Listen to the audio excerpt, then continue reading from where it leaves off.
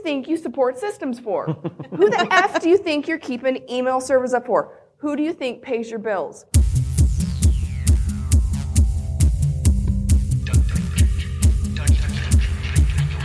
Hey, it's time for Arrested DevOps, the podcast where we help you achieve understanding, develop good practices, and operate your team and organization for maximum DevOps awesomeness. I'm Matt Stratton, and also joining me is... Bridget Krumhout. And today we're talking with folks in the DevOps space. We're going to talk with Tim Gross and Nicole Forsgren, and that's going to be exciting. Guess which one of us is which. The show notes for this episode can be found at arresteddevops.com/madeupwords. Because DevOps. Right. But first, a word from our sponsors. Arrested DevOps is brought to you by 10th Magnitude, a company that figures if you're listening to this podcast, you must be pretty cool. 10th Magnitude empowers businesses to better collaborate across teams and achieve IT transformation using cloud. They enable customers to innovate, automate, and accelerate by leveraging the power of Microsoft Azure. You can find out more at arresteddevops.com/10th Magnitude. This episode is brought to you by Datadog, a monitoring tool that helps bridge the gap between operations and dev teams. Datadog brings together system metrics, changes, alerts, and events from over 120 common infrastructure tools, such as Chef, Docker, and AWS, so that dev and ops teams share their key data and alerts in a single place and collaborate on issues in real time. Datadog is available for a free 14-day trial at arresteddevops.com/Datadog. This episode is sponsored by VictorOps. Built for modern incident management, VictorOps provides a unified platform for real-time alerting, collaboration, and documentation. Driven by your IT and DevOps system data, VictorOps helps you to respond to incidents more effectively so you can minimize downtime and make being on call suck less. Visit arresteddevops.com/VictorOps to schedule a demo or start your trial. Mention you heard about VictorOps on Arrested DevOps, and you'll be eligible for some sweet discounts too. The reason I'm excited to talk to these two folks about DevOps is we're here at GoTo Chicago, and Tim kicked off the DevOps track yesterday, and then Nicole gave an amazing talk. And I'm wondering if you can both start with Tim, then go to Nicole, introduce yourself, and tell us what your talk was about. Sure. I'm Tim Gross. I'm a software engineer, product engineer for Joyent. If you were in the room previously, Brian Cantrell, that's my CTO, which tells you pretty much everything you need to know about our company. My talk was on software-defined culture, which was the idea that we can choose technology to improve our culture, both as organizations and kind of the broader culture. I'm Nicole Forsgren. I am CEO and Chief Scientist at Dora. And my talk was about how metrics can provide you signposts, goalposts on your journey to awesome. All right, so Matt, I think you were not in the room for both of those talks, right? That's correct. So I'm playing the role of the podcast listeners who are not at the talks, which is good because also as we listen to this, these episodes are about these concepts and not necessarily just about the conference, because who knows when we're actually going to release these. Because the beautiful thing about recording 6 episodes in one day is we now have 3 months worth of content. Nice. So that's phenomenal. So one of the things that I know, Nicole, you and I have talked about a lot when you've been on the show before, we kind of, again, talk about the science behind the squishy, right? Yes. Like we know that DevOps is a technical and cultural revolution, and maybe not revolution, that's the wrong word, right? But thing, and some of the pieces around this are very easily, quote unquote, measurable. Or at least they seem intuitively measurable, right? Like you can see how much more quickly you deliver software. You can see your mean time to resolution and everything. But when you kind of think about the cultural thing, a lot of times people think like, well, I can't really put science behind that. I can't measure that. You can't put a Nagios monitor on a human. And that's something I think is always good to kind of reiterate. Like, what are some of the things that we can think about to be objective about cultural transformation? Right. Or, so many times people will also say, like, I don't want to do that because people lie and people are awful. So let's just use measures from our systems about people. Let's pull all these measures out of our HR systems, right? I'm like, that's awesome, right? Great idea. But that isn't always going to give us the data and the information that we're really talking about, that we really want to measure, right? So, as a good example, we talk about how culture matters, right? Like, who here has heard so many times, or like if you're listening in, culture is important to DevOps. Okay, what do we mean when we say culture is important to DevOps? It's usually something about high trust, information flow, collaboration, reaching across silos, like doing the thing, hugging it out, ops and the hugs, right? Rainbow ponies. Right, unicorns, all the things.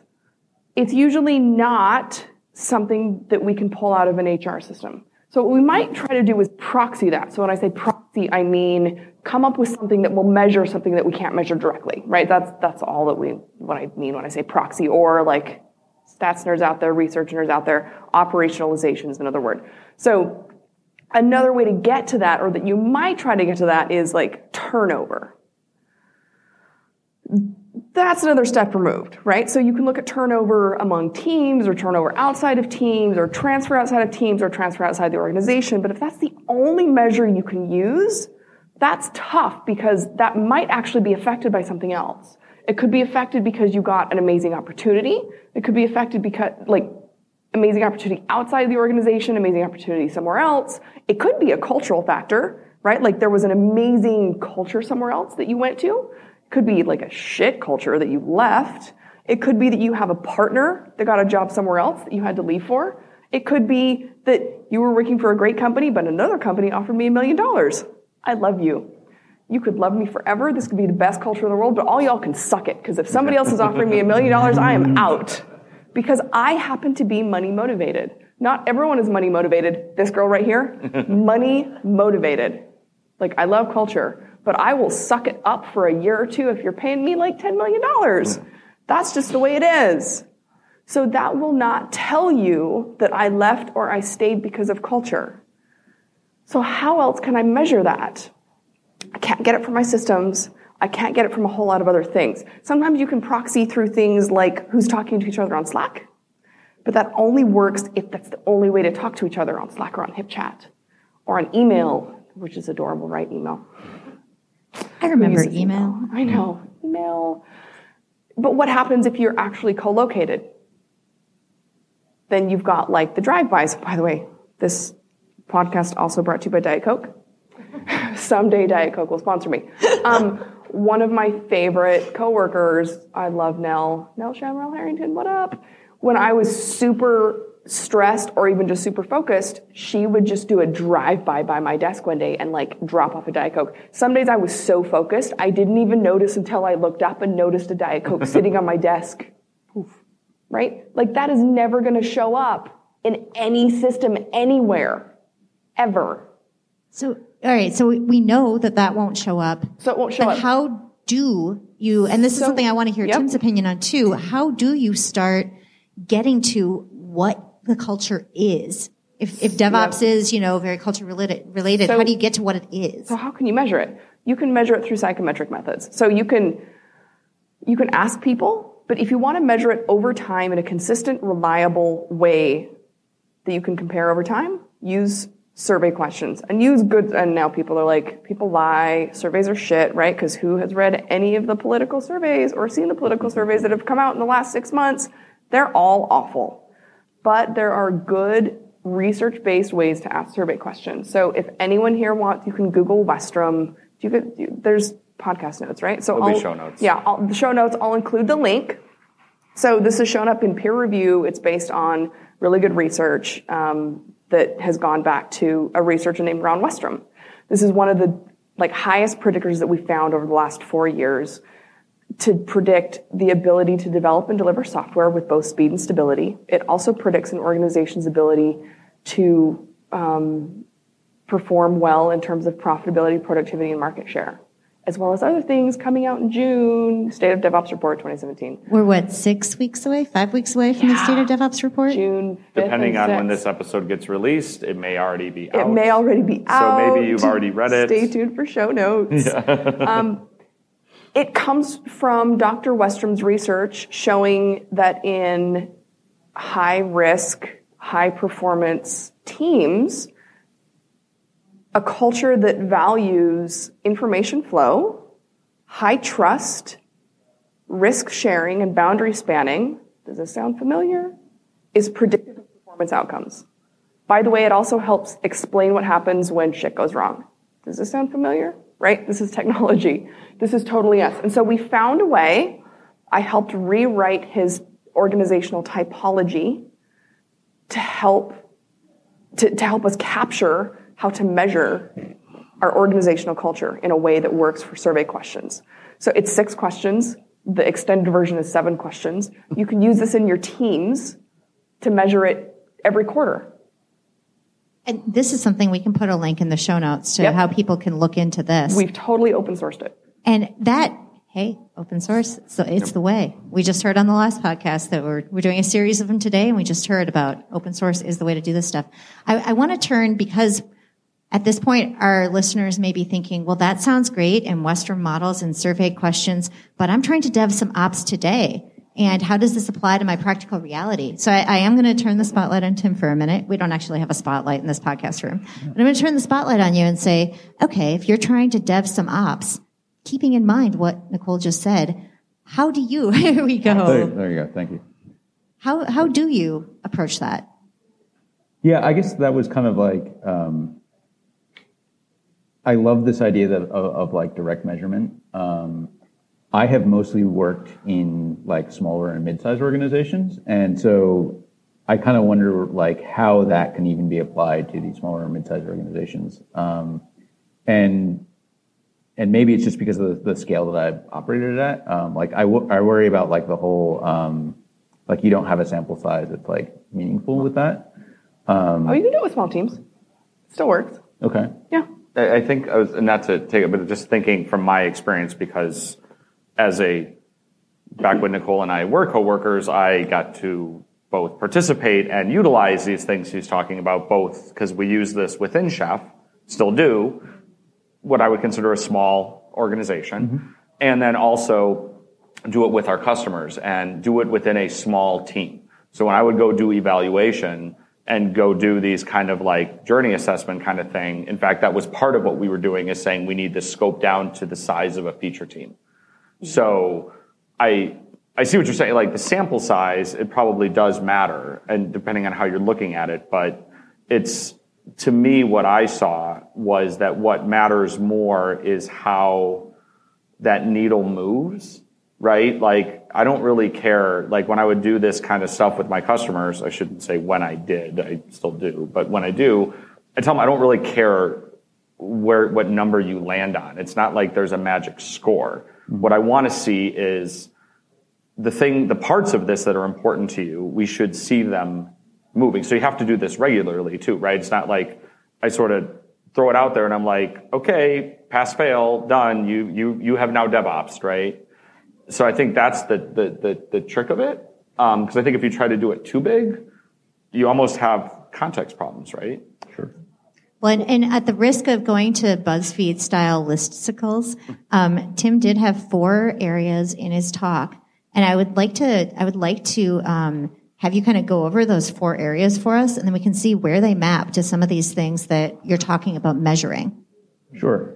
So the idea was it was 4 principles of software defined culture, and they were kind of like 4 areas in which we can work to where our tools influence the culture that we were operating in. And it was reliability, operability, by which I was really talking mostly about orchestration, observability, and responsibility. From the standpoint of reliability, the core point of that is that, of course, like unreliable software has these kind of knock-on effects on the rest of the organization, right? So like if your people are up all night because you have a really bad on-call situation, they're going to burn out. They're going to have a lot of conflict with each other. The things that lead to your software being unreliable, like resume-driven development and kind of like always chasing the new thing, chasing the shiny, has like a knock-on effect on risky decision-making, right? So you actually normalize like, hey, it's okay to choose something that's super new and untested. which is probably not really what you want, unless that thing is going to have a lot of business value for you, right? But that is like... Yeah, strategic decisions are a thing. Yeah.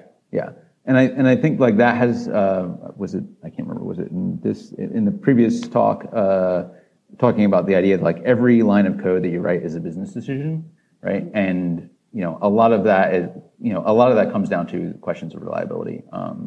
But I think that like, and then that kind of feeds on to, from there you can go into operability, like how often we can deliver stuff. Sorry. And I definitely want to dive down every single one of these rabbit holes, but I want to hear from Nicole before we move off of reliability. Sure. I want to hear like, where does that idea of valuing reliability, doing, the right thing, even if the right thing that you can determine with the best data available at the time, even if it doesn't seem like the easy thing, where does that map into what you're talking about here? So which piece I'm trying to think about. So when we talk about reliability and how that maps into culture, I think it's super important to make sure that our teams understand that taking risks is going to be a safe bet and risks will be shared across teams. And people won't be blamed. You're going to shoot the messenger. You're not going to shoot the person who took the risk. Right. As our good friend Charity Majors would say, if you haven't broken production, you're not trying, Sure. Yeah. Which might be a little bit of a glib statement, but. Yeah. Well, and you know what? I really loved when that S3 outage happened, right? And we know that, we're all familiar with that S3 outage, right? And we know we can put a link in the show notes. We use the internet. We use the internet. Well, and we know that it was from like a fat finger incident. You read that postmortem, nowhere does it say human error. Sure. So that actually took down production. They did a full postmortem, they published it, and nowhere does it say human error. Because, okay, you're not trying hard enough, but also nowhere did they have resiliency in their systems. That speaks really, really highly to your culture. And that speaks really, really highly to your systems and your backup. And also, to so many other things upstream and downstream. Yeah, so that's a really good point that I hadn't considered before, that when you build for reliability, you also are implicitly saying, and we're not going to blame people when the reliability is not as we originally intended or hoped or imagined it would be. Because you can't work around human error. I mean, you can work around, but humans make mistakes and that doesn't scale, right? So we can't say my reliability is that people aren't going to fuck up. We sort of have to assume people are going to fuck up. Pretty bad bet. Yeah. So that I think is where but I could see how that cultural tie happens, because if it's okay, if I know that if somebody fat fingers, they're not going to get fired, then I now have to code defensively to prevent that, because I can't sit there and say, well, you shoulda, coulda, woulda not done that, ops person or whatever. That maybe does, that cultural piece of that speaks to understanding how to build a reliable system. I think there's kind of an interesting point in the notion of what you were talking about, proxy measurements, because I think a lot of these things become in themselves proxy for some of your people measurements. Always. So, and that's such a great point, right? So many times people are like, oh, well, my system measure just measures. Your survey measures are proxies. Sorry, your system measures. Your system measures. Anything that's a metric becomes a proxy. It will always end up representing something in someone else's head. Wait, you're saying that disk and CPU and host uptime are not the most important things? What? They're important. But we're always like, oh, that's a measure. That's a pure measure. You sure about that? They're important, but they also are only important insofar as they inform whether or not you're succeeding in whatever your goals are. Yes, insofar as that they represent something of meaning to someone. Right? They represent something. So I was a performance engineer for a long time. I did Harvard performance. You want to know what was the most important thing to me forever? RT. Response time was my jam. Why? Because that means performance to me. I guess the point I was trying to make is that they are not just proxies for other systems components, right? Like CPU could, yes, be a, CPU load could, of course, be a proxy, probably a poor proxy for response time. But things like the system uptime is often a proxy for what your culture and what your people are doing. It's a proxy for whether or not you patch regularly. Yeah. Yes. Yeah. So long system uptime, kind of an anti-pattern. Yeah, well, I mean more like, not having outages, I guess. Right. Oh, sure. Uptime of your service. Right, Yeah. uptime of the service. Well, and that Yeah. takes us very nicely back to point 2 about operability.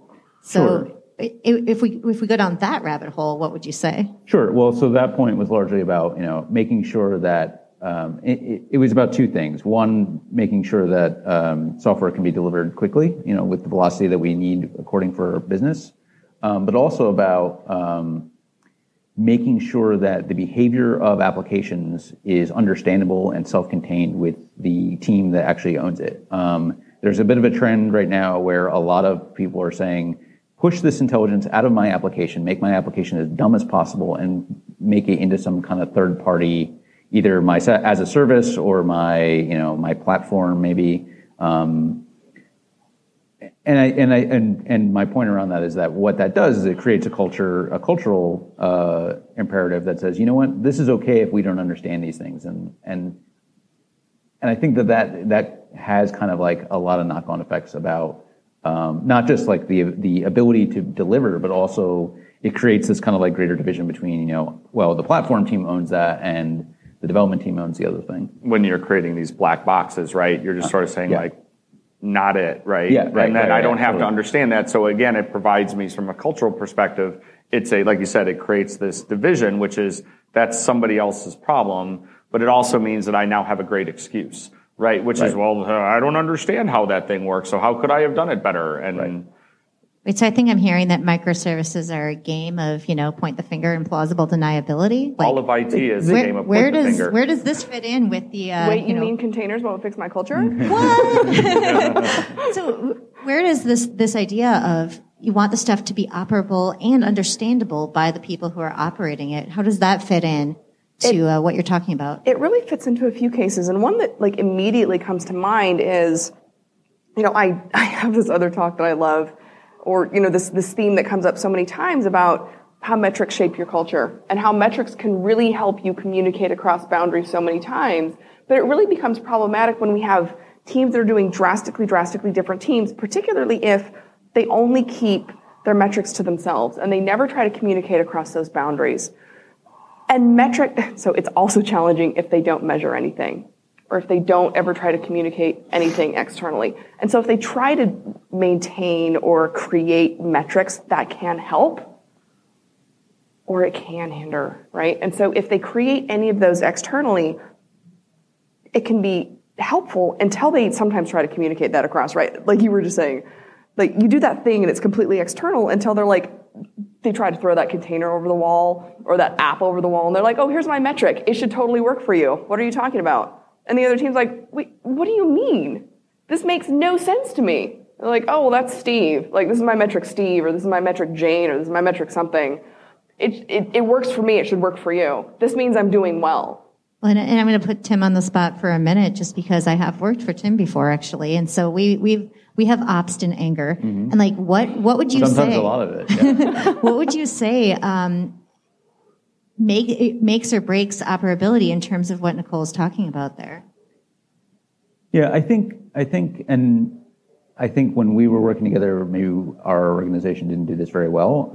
I think that the notion that what is it that you're measuring about your systems is meaningful to the consumers of those systems and not just as a CYA, right? Because there's kind of an anti-pattern where it's like, well, we're reporting some kind of vague notion of service uptime, but that's not really what you need, right? What I really need to know is that the system's going to be available for me when I talk to it. I need to know, when I should expect that it's going to be, I need, if I have a service that is, consuming your service, I need to know if I'm being throttled. I need to know that if my clients need to do, refresh their service discovery, if that's, how you've orchestrated everything. So having these kind of like feedback mechanisms in those metrics, I think is really, a thing that a lot of organizations don't do very well, I think.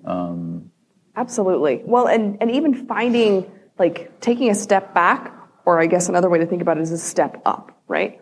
How do your metrics tie into the overall, if not organizational goal, go up a step higher to the line of business goal?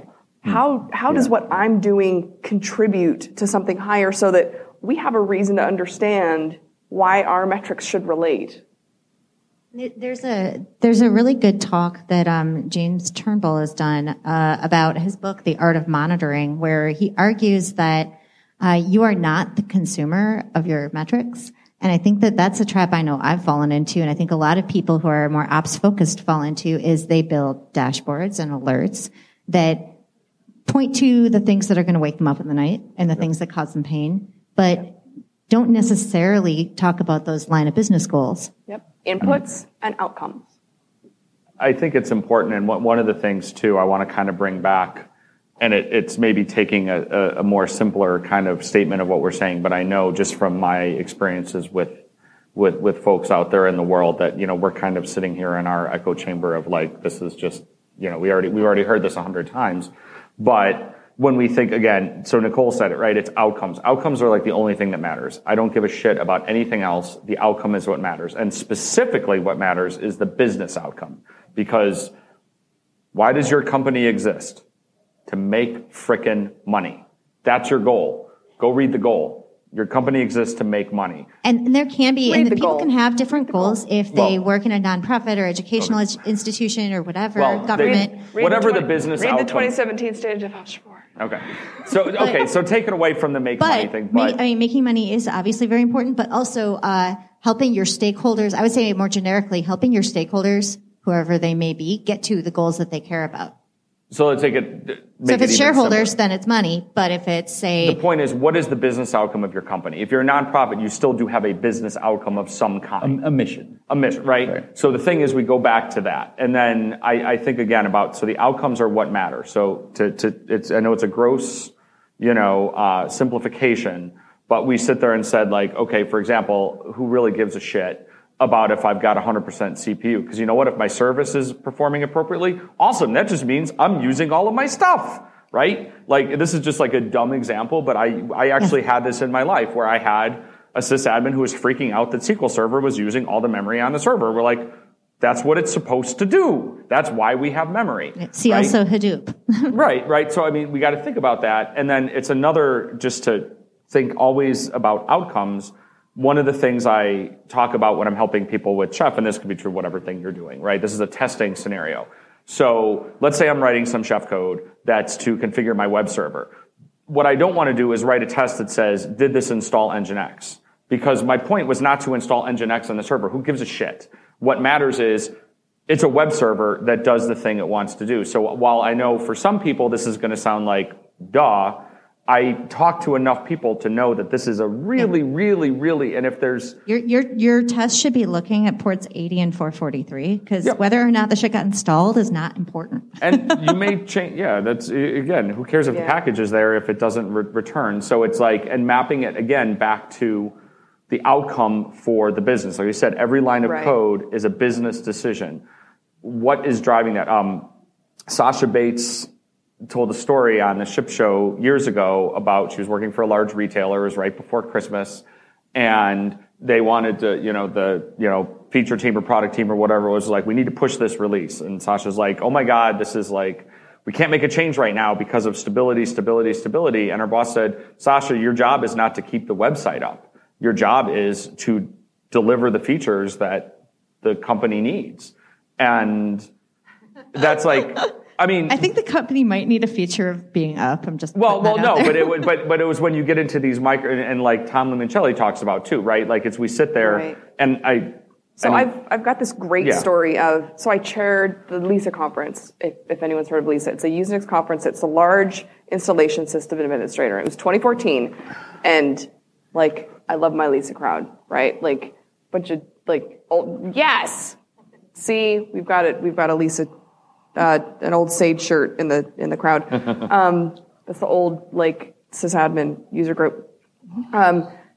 Courtney Kistler gave my closing keynote, and she had just been leading the Nordstrom transformation. And she's giving this closing keynote, and like my massive ballroom is full of, what's a good way to say this? I love my old school sysadmins. Old-timers. Old-timer, old-fashioned, love them hard sysadmin types. And Courtney starts telling this story of business transformation. And we're on IRC, right? This is like too early for Slack days, really. So we're only on IRC. That could also be 18 months ago. I mean, yeah, it's because this was 2014, right? And so they're like, ugh, why is she up there? This talk, ugh. Also, I love Courtney because this was a last-minute stand-in because my closing keynote had a medical emergency. And they're like, super polite, though, because love them hard, right? And they're like, this is boring. This is awful. So Tom Limoncelli, me and Tom are like, listen, pay attention. Who do you think you support systems for? Who the F do you think you're keeping email servers up for? Who do you think pays your bills? Who do you think this is for? Listen to her story. And by the way, Courtney Kistler has a hardcore, badass ops background. She's up there in a dress and heels because love her for her fashion. We're like, listen to her story. Put yourself in her shoes. She's a like legit ops girl. Listen to the story.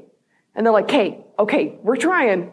I don't know this word. And so we're doing like the first 10 minutes, we're doing just a little bit of like business translation. And all of a sudden, everyone's super into this story because like, we're like, give me 10 minutes. Just give me 10 minutes of like, we'll do business translation for you. And suddenly they were super into it. But they didn't realize, we're like you said, it's about outcomes. Because who do you think pays your damn bills? Who do you think pays your salary?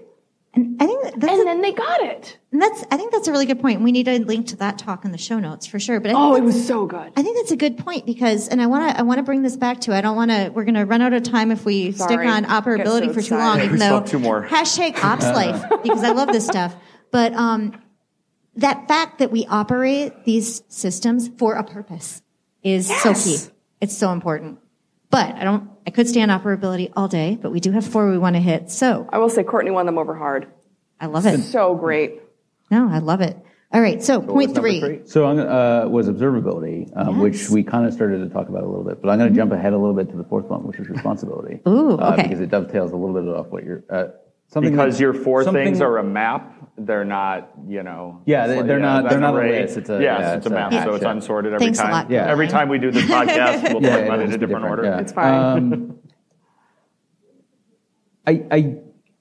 Yes, the outcomes, right, and the business outcomes and the mission, but I think that where the 4th one starts to come in is to start thinking about externalities as well. And one of those externalities, and I try to emphasize this when I say to people, like, what is it, like when I talk when I'm talking to folks about containers, because that's what our company's all about, right? And I say, you don't want containers, right? Like, you don't care about containers. You have a mission for your organization, and you have the people who you're working for, or who are working for you, right? And and making sure that they have fulfilling lives, right? And whatever. So like, there's an externality to that. And so I always like to put the asterisks on, yes, the mission is like, yes, and your people. Because I think that, and because the people are not just there to fulfill your mission. I mean, yes, they are. Like, I guess if you're, the CEO of a public company and you're having that like terrible thing that people say, which is that they're the only thing. Fiduciary duty. Yeah, fiduciary duty, which is bullshit, by the way. That's not actually a law. Like, people say, well, they're legally required. That's not a law. Anyway, yes, they have that, but like, it's not at the expense of externalities. So just, that is my thing I always like to add as an asterisk to that question is the question of responsibility and like, what are we doing to the people who we're working with? And when they leave, and you can translate that, but into like, long-term business goals, but like, I think it's a proxy, right? So, you can. Well, now I'll point to all my research. So data, the last 4 years, fixing your technology, fixing your culture, fixing all of your process. We found that high-performing teams, all of their employees are 2.2 times more likely to recommend their organization as a great place to work. And all of the other research that also comes out of Harvard has found that employees that recommend their workplace as a place to work show and predict higher revenue growth. So even if you want to be a selfish asshole, make your workplace as a better place to work, and it increases hiring, retention, and revenue. So go ahead and please be selfish and keep your employees, because hiring people is hard and expensive. And I would love a quick show of hands. Who here works someplace that's hiring right now? I don't see any hands not up. So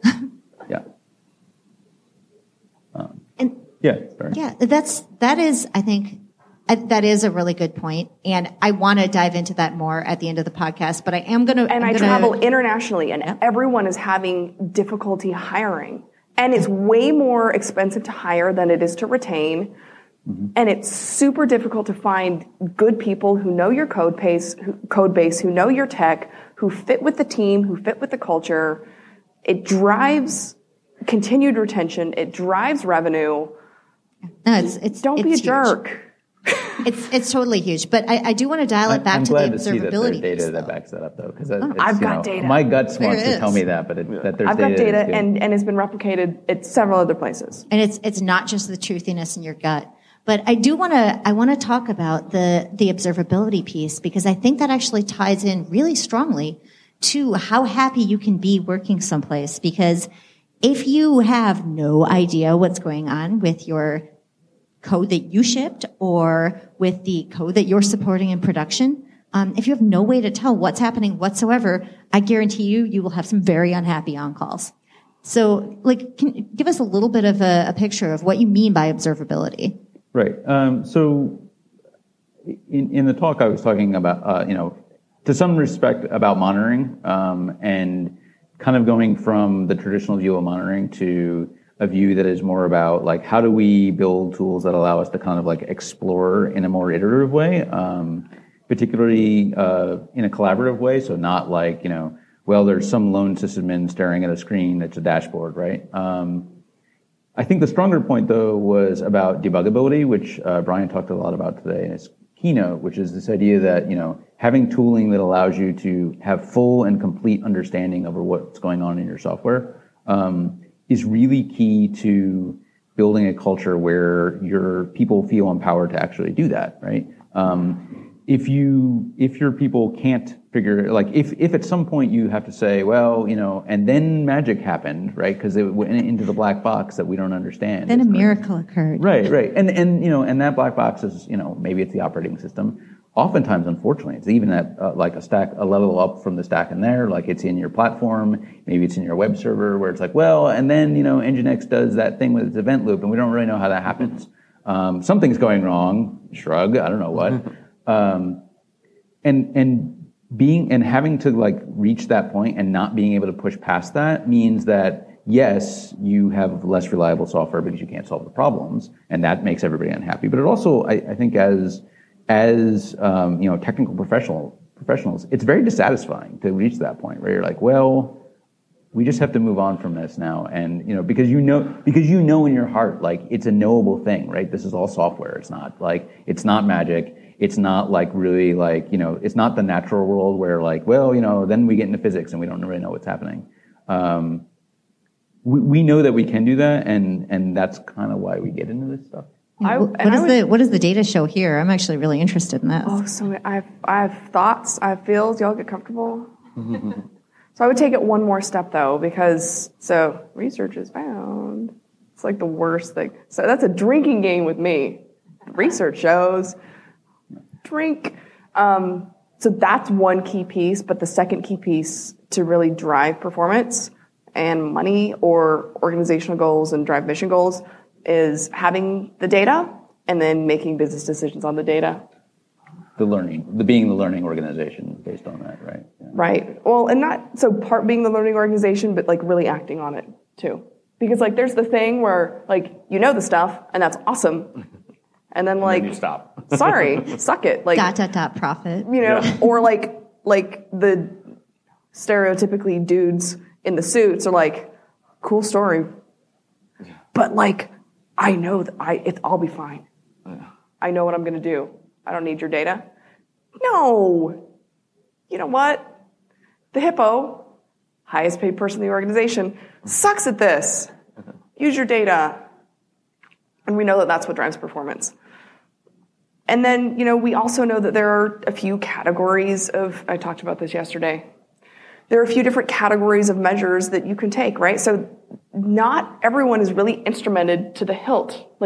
Not very many organizations have that. And so if you don't have all of these insights into your data, if you don't have data about systems from systems, at least start doing something, right? You can instrument or you can find insight into your systems from surveys, right? You can ask people, right? You can ask them. Ooh, this is a good one. What dependencies does this have? What dependencies does this have? Can you roll anything out in your systems without having to ask other teams to do it? Yeah, what stands in the way of you being able to deploy that microservice? Because if you can't actually deploy that microservice without deploying these other 3 ones too, it's possible that you've built a distributed monolith. Right. If you have nothing at all, you can just go ask all of the team leads, are you testing? Do you have automated tests? Do you have function tests? Do you have, just go ask everybody and then start rolling it up. Even if you don't have really, really solid, my favorite would be a whole bunch of really good psychometric survey methods. That'd be awesome. Call me. I'm Adora. But if you don't, at least start asking, what types of things would be good? Have we shifted left on security? Ask people if you're including security early in the process or if you're only doing pen testing or if you're doing any security at all. Start thinking about the things that are important. Look at the state of DevOps reports, right? There's a giant list of things that are good to do. Start asking around and just do a big yes or no checklist. And do it iteratively, right? This is the same thing if we think about with testing our software. We don't sit and say, I don't do any tests of my software until I bring every test there might possibly be. Right. Well, some people actually want to do that. Some people are like, I'm not going to do a pipeline until I have a whole bunch of tests. That's bad, so don't do that. And then don't do that with this. It's fine. One question is better than none, right? So you can always kind of build into that, and you can say, even if it seems like this is the simplest thing in the world, I'm just going to ask this one thing that is information you didn't have yesterday, right? And then you can start with surveys or asking people, right? Start with surveys, start instrumenting your systems, and then as you instrument more of your systems, you can start sunsetting out the surveys. And there are some things that you can get with surveys that you will never be able to get with systems. A good example of this is version control. And people are thinking, I can get version control out of my systems. Sort of, also sort of not. Why? Because your systems can tell you what is in version control. Your systems cannot tell you what is not in version control. Only your people can tell you what is not in version control. Or if the stuff that's in version control is subtly wrong and not the one you actually use when you need something. Yes. Only your people can tell you what is bypassing your systems. And that's a useful check. That's a super useful check. I would love to ask Tim really quickly. I know we're running a little low on time because that always happens with these podcasts, but I would like to point, because I think it's a good illustration of this, the trying to be methodical about setting checks and, capturing those things you didn't know that you didn't know. I know that you built a bunch of automation to capture the state of our AWS account before we moved from classic AWS to, the new style. I forget the VPC accounts. VPC, right. And can you address really quickly in this context, how you try to even capture all of the things when you're not even sure what questions to start with? Sure. Well, you don't, right? You can't. So what you iteratively, right? You do it iteratively, and you start with much in the same way that when we were talking about what is it that we're measuring. You start with the things that are the top level, right? What are the business goals, right? So it's more important to measure is the service up than it is to measure the CPU, right? In the same way, when you start going down this path of how do we recognize what even our systems are, it's more important to say, what are the fundamental things that we can't even start with, right? We need the network first because nothing else runs without the network. So that was, for us, that was the first step to do the documentation. We need the network, then we need the pieces where stuff talk to each other. Right. And so it becomes this iterative process. And that's not necessarily the super easy things, right? I'm guilty, I say this, don't do this. I'm guilty of that too. Sometimes, So I used to do a bunch of log systems, and I'd be like, occasionally I would start with that's the overall stuff. Sometimes I'd hit the day where I'm like, my brain hurts and I need a quick win, so I would totally instrument the thing that was just super easy, just so I could check something off my list. Resist too much of that, because then I would have a whole bunch of stuff just to show I had done it. The problem with that is that, right, we're talking about culture a little bit. The problem is that once you've instrumented it and measured it, people start paying attention to it. It's like, oh, that's kind of a problem, because that shapes people's behavior. And once And you it get makes something, them think it's important too, right? Yes. Like you've instrumented this because you're like, I just want to do that. So you put that there, and now you've created this culture that we care about CPU. How does that, how does that apply? So I guess this is always my question with the psychrometric. Like, how does that worry about like measuring the thing changes the thing apply to this kind of psychrometric method where we're saying, we're going to ask people what they think about these, different aspects of the organization. Like, how do you avoid changing the behavior because now you've given people a hint that you may care about these things? So, like, there's a little bit of back and forth.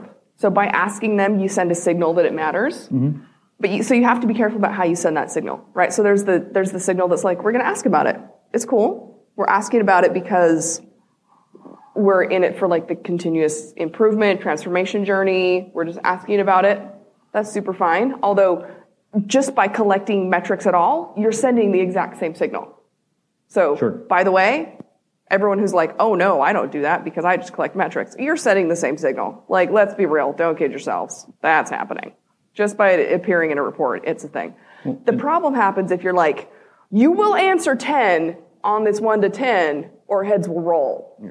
Like that's... How many people have this just, I just want to say this is just funny because this just happened. Did you just buy a car? Yes. That's exactly what happened. So my wife and I bought a car on Saturday, and the sales guy was like, okay, they're going to ask you a survey, and it's super important because basically if they don't get 10 out of 10 on everything, it's considered failure. And the funny thing is, this also happened to me with my Microsoft TAM years ago, because he was like, you have to understand with the way they did the survey, if NPS. it wasn't perfect, it was fail.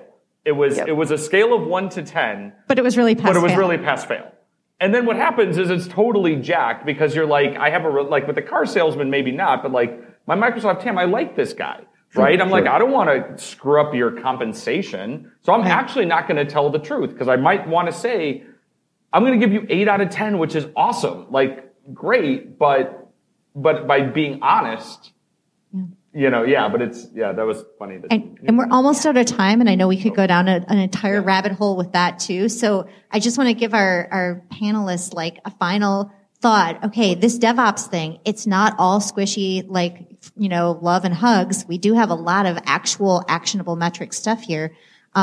What is Nicole, then Tim, your one piece of advice for people who really want to try to measurably improve this stuff? What do you do next when you walk out of this room? What is their step when they go home? My one piece of advice, if you really want to improve your DevOps journey, I would say, or your transformation, I would say start measuring.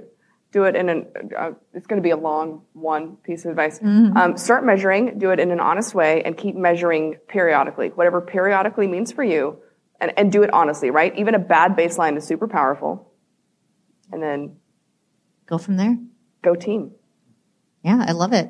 Tim, what do you think people should do if they're trying to dev some ops? Yeah, I mean, that's exactly what I would have said. So, I'll add to that. Make sure that you're measuring the right things, the things that are, that you will chase what you measure. So make sure that you're measuring the right things. And I think that's the only cautionary. Yes, what he said. Yes, awesome. Nice. So glad we agree. Yeah, there was no screaming on this stage at all. We didn't even plan this. Yeah. We did not, in fact, pregame because we decided to YOLO this right out into production. Well, I didn't even know we didn't even know what that question was. This was amazing. You guys did that well. Yeah. So this has been a great episode. Both of you all have been on the show before, so we're not surprised. We love to have you on again and again and again. Mm-hmm. Those of you who listen to the show that get tired of having the same guests, too bad, because we love our guests. But if you would like to be a guest on the show, you can always reach out to us at shows@arresteddevops.com. The only thing I say is come to me with an idea. Don't just say, I just want to be on the show, because you've just given me more work to do, which doesn't resolve well. But Head over to arresteddevops.com/madeupwords for the episode show notes, which will include links to the DevOps, whatever thing Nicole talked about. It'll be great. State of DevOps report. State of DevOps report. State of Just blew DevOps out of my report. mind. And the Westrum stuff and all sorts of good stuff. I promise we'll have real show notes on this episode. Also at arresteddevops.com, you'll see links to sign up to our newsletter. We totally don't spam you, except that I did just send out a spam about an upcoming episode with Nicole again that we're doing with the Food Fight Show. Be amazing. If you're listening to this later, it probably will already have happened, but those of you here, It'll still be great. It's May live. 8th, we're doing the DevOps call-in show, which is basically car talk for DevOps, hosted by Nicole. Come at her. And All the questions. all the questions, right? And also, if you're into that Instagram thing, by the way, we're at instagram.com/arresteddevops. We post pictures. I am way too old to care about Yeah, Instagram. well, whatever. And go find us in the iTunes store. If you do that, give us a review, not for our egotistical reasons, but it helps other people who want to find DevOps podcasts. find us. Also tell them they're amazing. Well, yeah, you do that too. I guarantee if you write a great review of us, we will read it on the air. I guarantee if you're Michael Ducey and you troll us in a review, he will also read it on the air. So, thank you so much, Tim and Nicole, for joining us. This is super fun. Thank you for taking the time here at the conference.